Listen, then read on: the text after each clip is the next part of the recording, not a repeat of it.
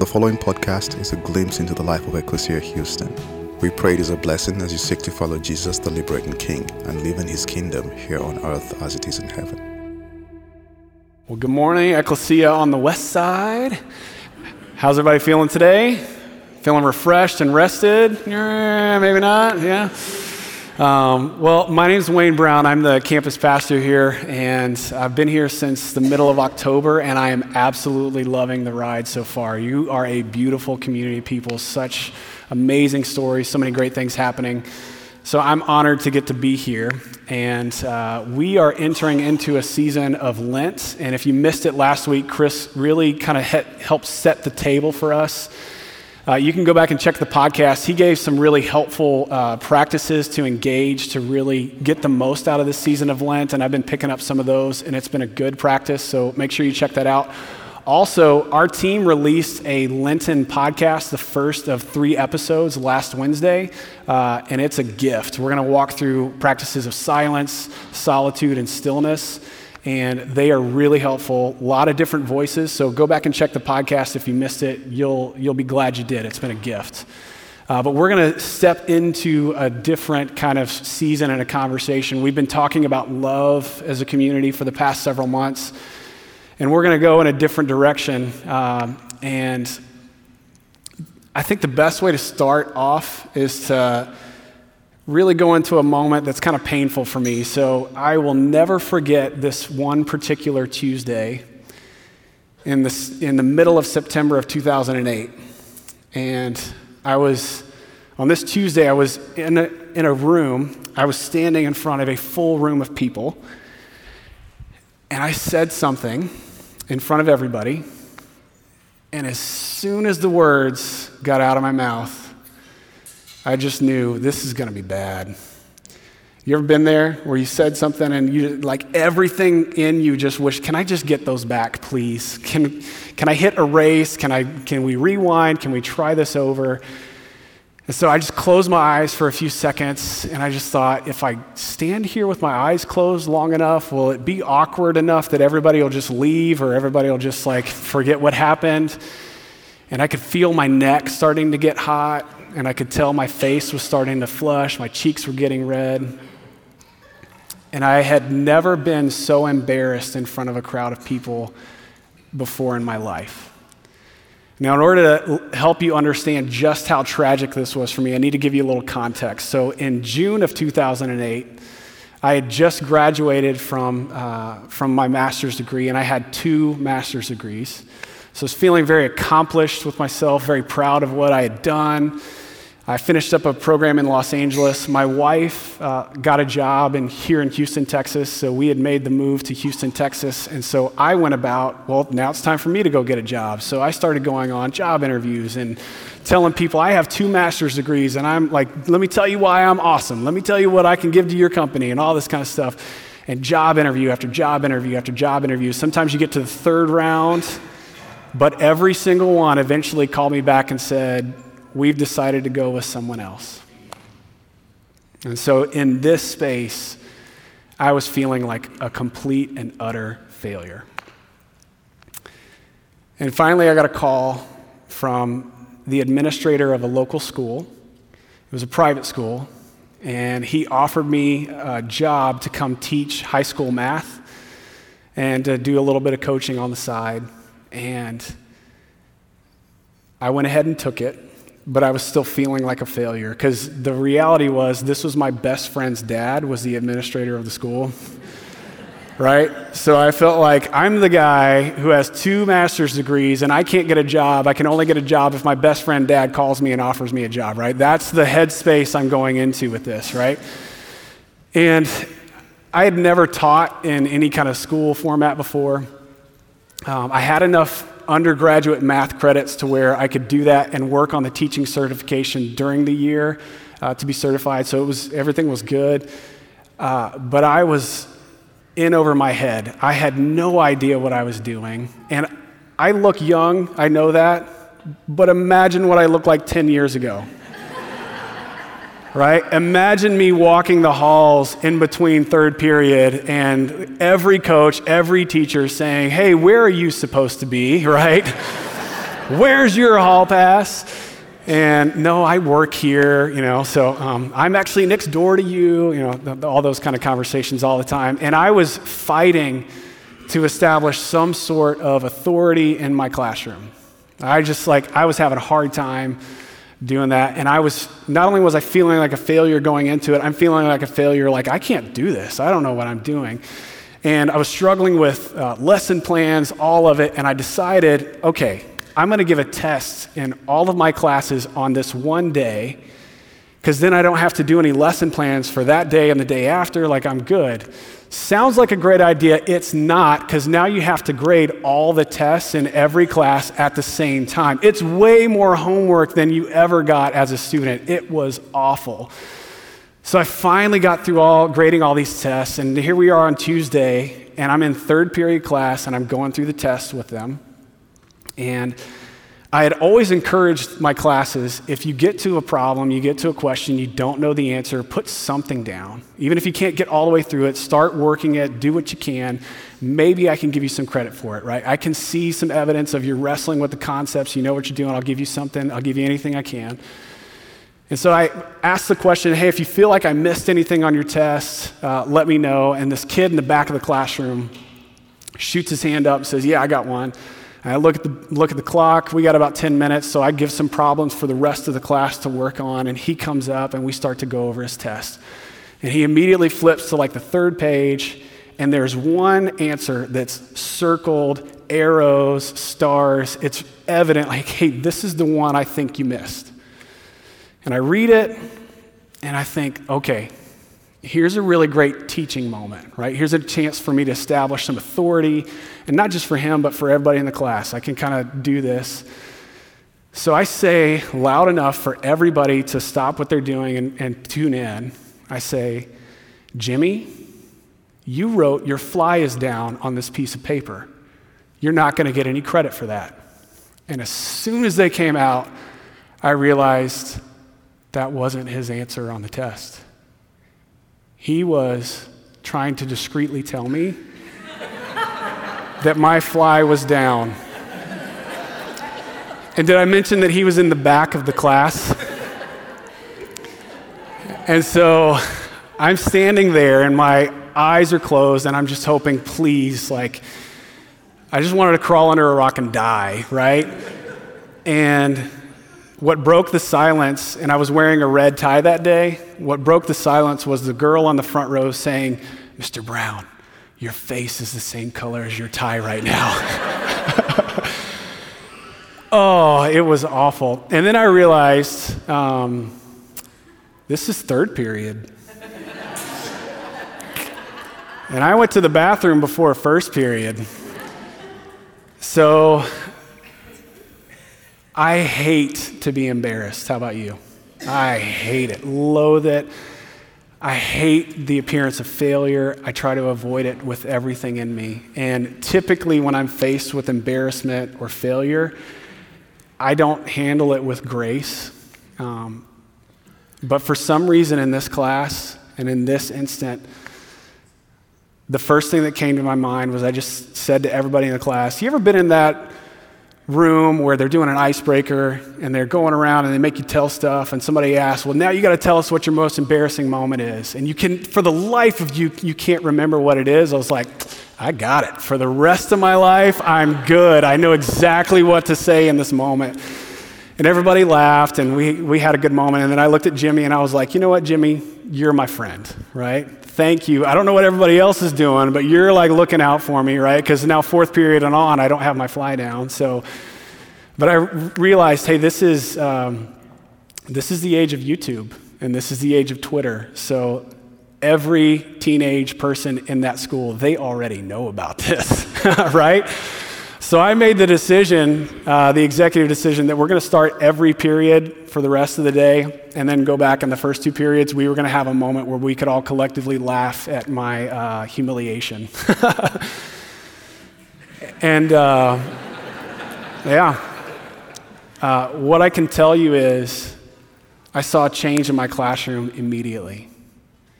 That the authority that I was struggling for and trying to demand, and trying to command and trying to establish, I didn't have to work for it anymore. And I wish I could tell you that the tactics that I was being told, well, do this, stand up when you start the class or all that. I knew it wasn't that because I'd been trying those for a couple of weeks. But after that day, I had a different relationship with my students. And I think I want to go into that place today. Because I think there's something in humiliation, there's something in failure that we don't want to embrace, we don't want to go into, but it can bring life and it can bring people together. And it's something I want to talk about. So we've been talking about love, but we're going to go into a series where we talk about what it looks like to go into the desert. And it's really mimicking and matching the journey that Jesus took whenever he went into the desert. He went into the wilderness for 40 days to be tempted. And so in this 40 days of Lent, we're going to spend 40 days in the desert. Now, my idea of the desert has been forever changed because a few weeks ago, I had the privilege to go to the Holy Land with actually some folks here from the West Side. Good to see you guys. Thanks for coming. And I don't know about you, but I've spent most of my life living in Houston, Texas, or Jackson, Mississippi, which is like the opposite of arid climate, right? It is lush and green and sticky and humid. Yeah, that's what we live in. So I actually brought some photos to kind of help us figure out, hey, what does the desert look like over there? So this is a shot from Mount Quarantana, which is actually the mountain that Jesus climbed whenever he went into the desert to be tempted. And you can see there's caves.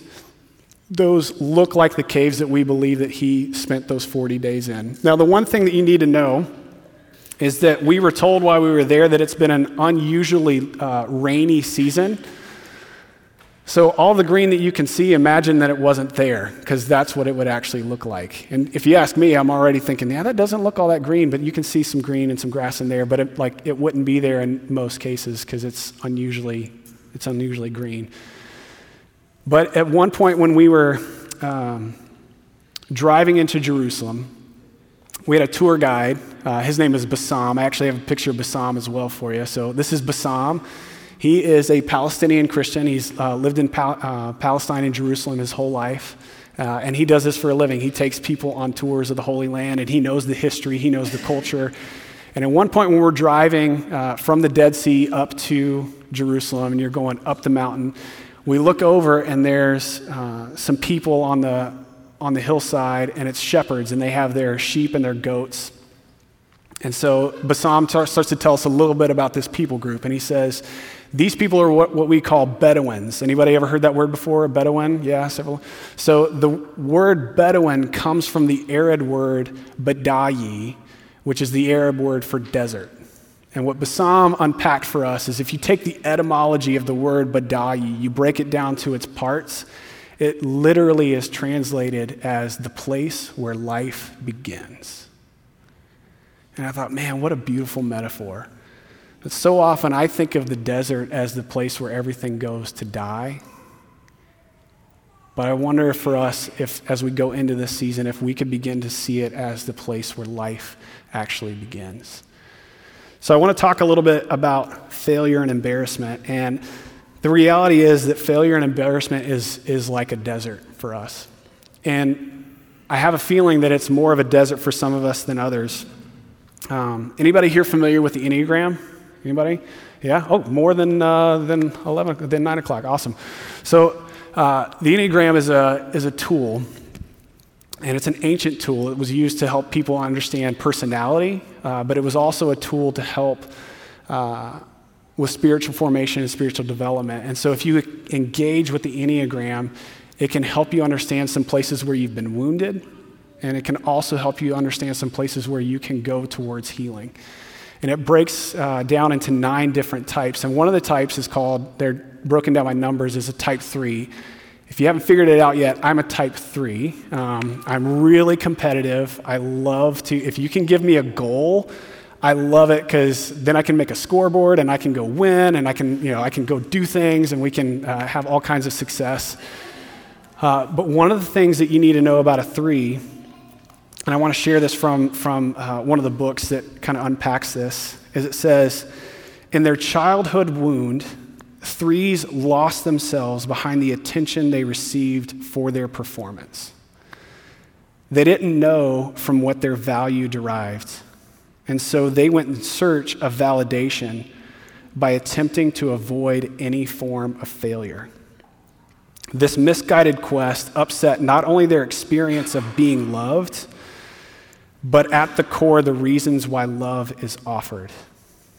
The malformation of selfless love makes it difficult for threes to accept unmerited or unearned expressions of affection or attention. My wife and I were having a conversation earlier this week about how I hate birthdays. Not everybody else's, I hate mine. Because it's that moment where, like, hey, I haven't done anything for you. My mom had me, I showed up, and everybody's here to celebrate. I don't know what to do with that, right? It makes my skin crawl, to be honest. Their quietly competitive nature is rooted in their inner drive to prove to themselves that they are valuable. This inner drive is perpetuated by the basic fear of the three that somehow they were hopelessly worthless and characteristically base.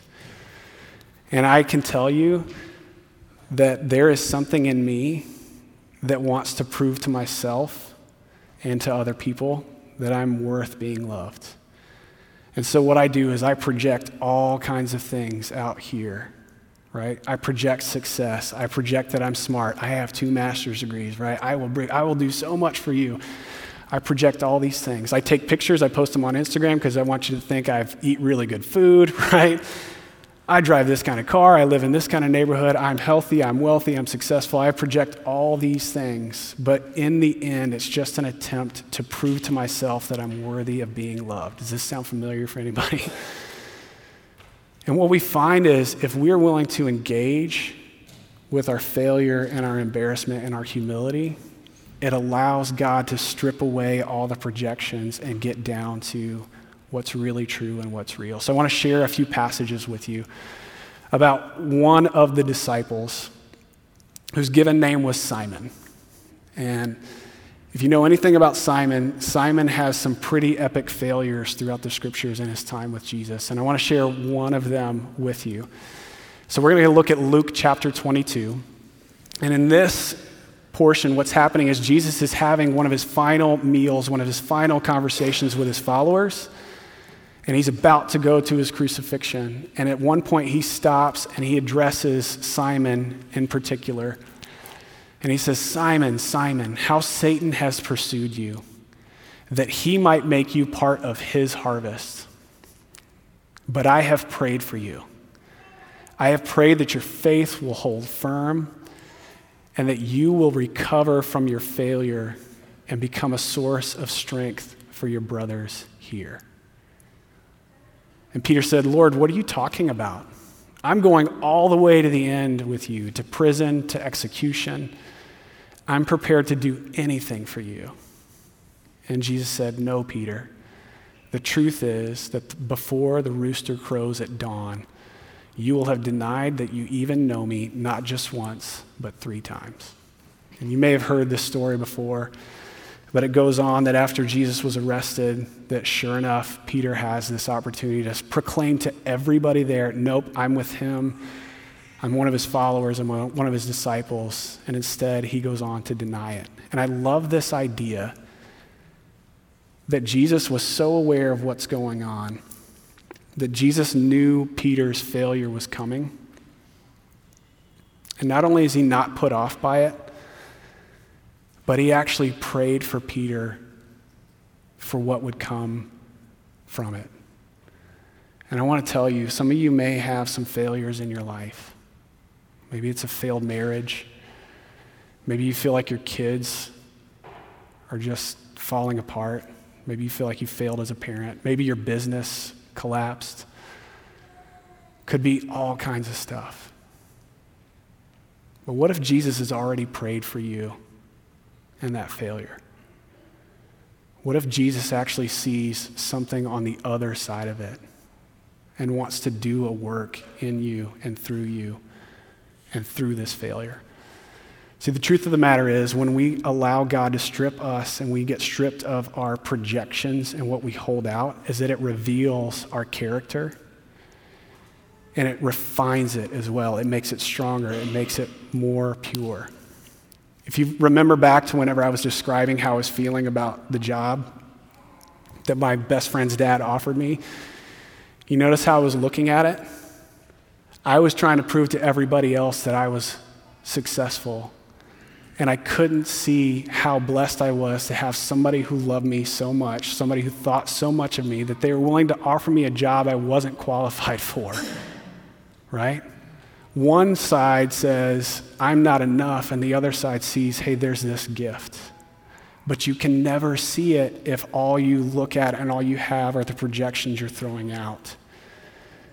Ecclesia, let's go into the desert and let's allow those projections to be stripped away. Now here's the truth. None of us, our first pick is to go into the desert, right? None of us say, you know what I haven't done in a while? I haven't failed at something. You know what? Sign me up. Give me some of that. But the reality is that there are plenty of spaces where we can begin to look at failure differently. I remember a couple years ago, I was working for Apple, and I had had a lot of success working at Apple. When I started working at Apple, it was here in Houston. I started part-time as what's called a part-time specialist, and that meant that I was the person that when you'd walk in the door, I was probably at the front there. I'd get to talking to you, and I would be the one to help you either purchase a Mac or get an iPhone or whatever it was, that I was that person, and I did it, and I was good at it. And I was so good at it, I was able to teach other people how to do it. And in a time span of less than a year, I went from being a part-time specialist to being a manager of one of the stores. And when I tell you, when I go places and I talk to people in Apple, if this conversation comes up, everybody can't believe that I did that in that amount of time. Most people I talk to, it's 5 to 7 years that it goes from part-time to manager. So when we left Houston and I went back to Mississippi and there was a store there and I needed to get a job, I thought, I'm going to go back to what I know. I'm going to go back to where I'm successful, and I'm going to continue this trajectory in this path. So I went back to work for Apple. And about 2.5, 3 years in, that was not the case. All of a sudden, I noticed I started having some different conversations with my boss. I started to be really pointed.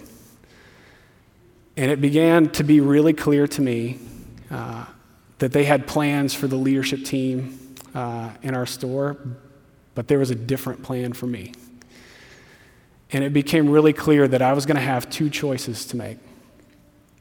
And on one hand, I could choose to keep the job I had, keep the title, keep all the salary package, everything. But we would begin to have some conversations, and if at the end of a few months, if those conversations hadn't gotten significantly better, then I was actually probably going to lose my job. And then on the other hand, I could take a demotion. I'd take a little bit of a pay cut. In terms of job responsibilities, it actually probably wouldn't change that much, but everybody in the store, everybody in the market, lots of people all over the world would know I took a demotion. So I had a choice.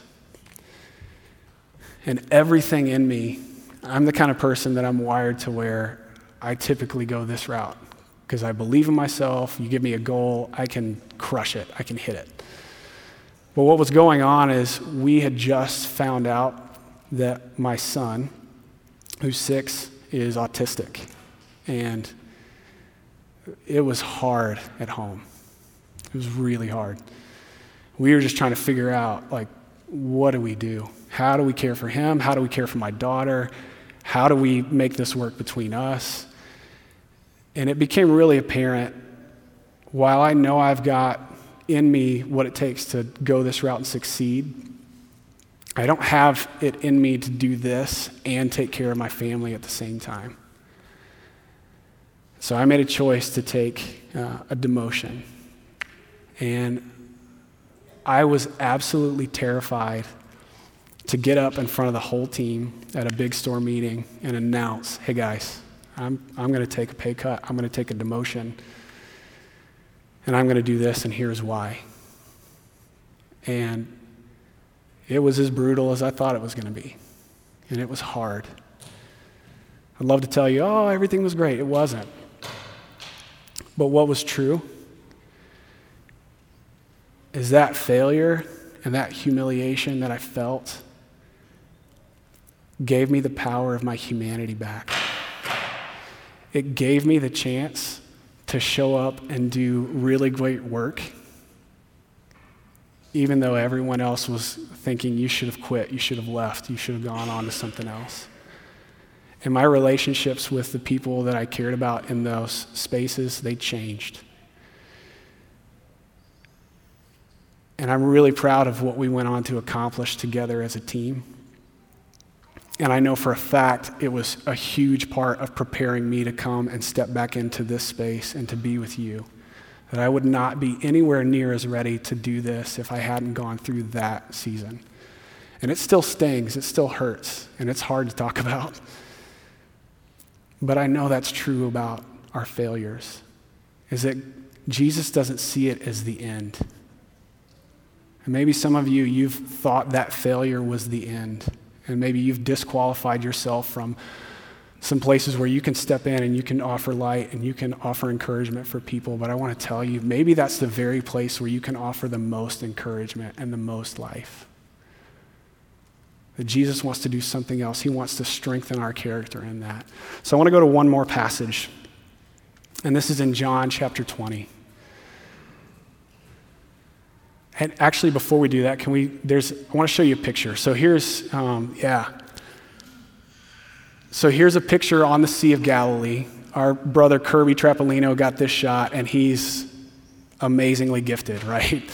He got a great photo. So this is our group that went to the Holy Land. We're standing with our feet in the Sea of Galilee on the shore, right next to a fishing village, which is the kind of place where they would have brought a big catch to come sort through it and then take it into the town and sell it.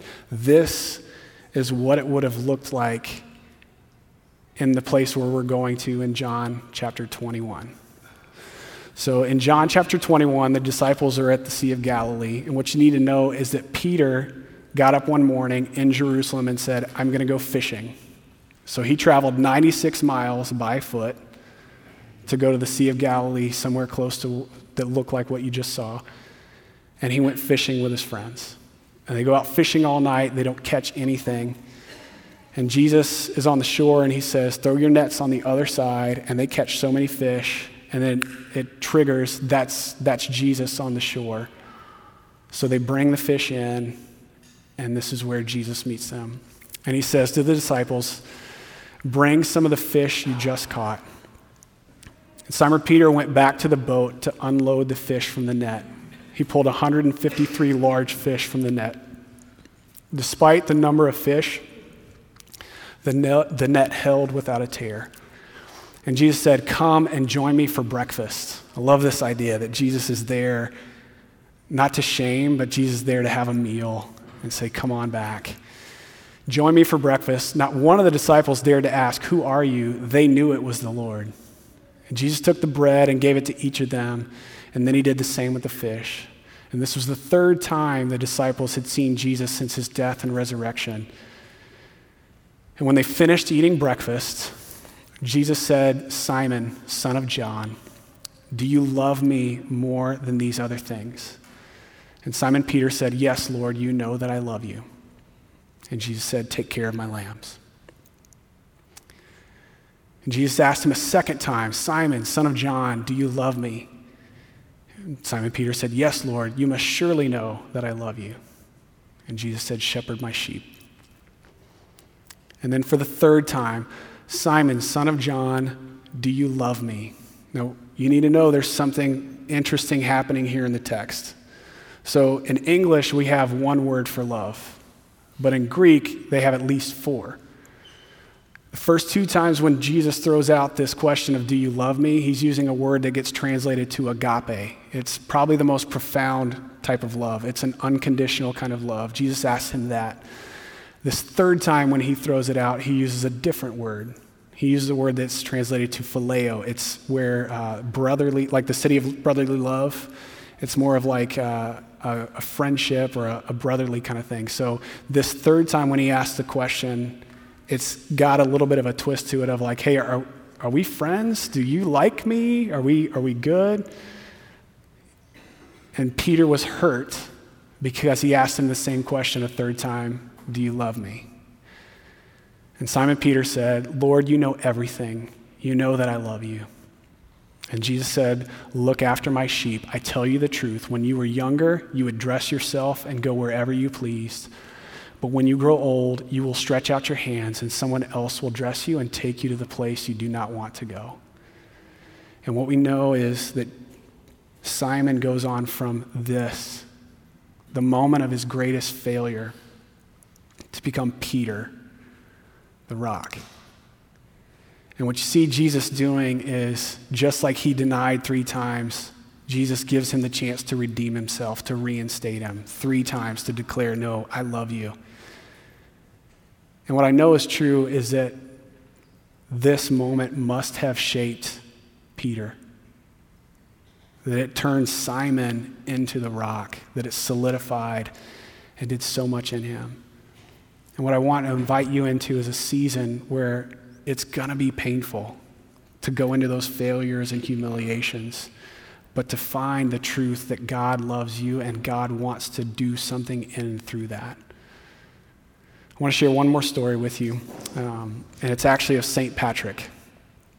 So next week is St. Patrick's Day, and most people think of Ireland, right? They think of leprechauns and green hats and green beer and all that kind of stuff, and I don't have any problems with that, but I want you to know there's something way more profound. There's a reason why we celebrate St. Patrick, and it's not because of green beer. But St. Patrick, anybody, just curious, anybody know where St. Patrick was actually from? No? So he was actually from England. He's not an Irishman, he's an Englishman. But he is the patron saint of Ireland because when he was 16, pirates came in and they captured him and a bunch of other people and they sold him into slavery and they took him to Ireland where he was a slave and he was in captivity. And it was there that he found God, that he became a follower of Jesus. And eventually he won his freedom, he escaped, he got out, he went and studied to become a priest. And when he was 46, he felt like God was calling him to go back to Ireland. And when he got there, Ireland was considered one of the most pagan places in all of the known world. And by the end of his life, it was considered one of the most Christian places in all of the known world. That's the impact he had on that place. That's why we celebrate St. Patrick's Day. That's why he's the patron saint of Ireland.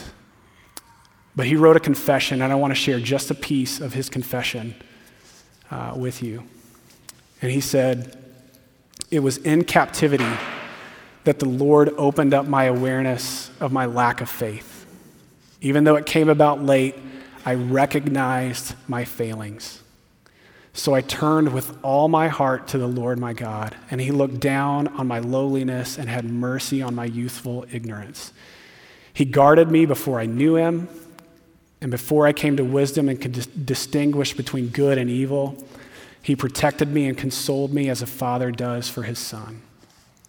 That is why I cannot be silent, nor would it be good to do so, about such great blessings and such a gift that the Lord so kindly bestowed in the land of my captivity. This is how we can repay such blessings, when our lives change and we come to know God, to praise and bear witness to his great wonders before every nation under heaven. I don't know about you, I've never been sold into slavery, but it would be hard for me to call that a gift. But what I know is whatever failures, whatever humiliations we have, I hope we can take this season to begin to see it from a different perspective, to see it as what could come from that, what life could come from this. But we also have Jesus as an example, because he went to the cross. He went to a place where when he was hanging in that place, there were people saying to him, if you are the Son of God, come down. Right? He got rid of all the projections.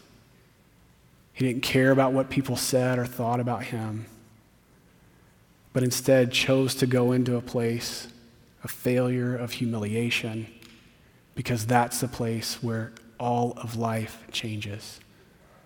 So today we come to a place where we're going to feast and celebrate and remember his death, his failure, and eventually his resurrection. Would you pray with me? Jesus, we are so humbled by your life, by your love, and by your presence. And today we thank you for this bread, for your body which it represents, which was broken for us. And we thank you for this cup, this juice, and this wine, and for your blood which it represents. And we ask that today as we eat and as we drink, that we would go into failure, that we would taste it, and that we would be able to see things anew, that we could see that there is life to come, that this is not the end, that this is the means to an even better end. And so God, be with us as we celebrate today. And we pray all this in the name of the Father and the Son and the Holy Spirit, we pray. Amen. Thank you for listening to our podcast. If you would like more information, please visit our website at www.ecclesiahouston.org.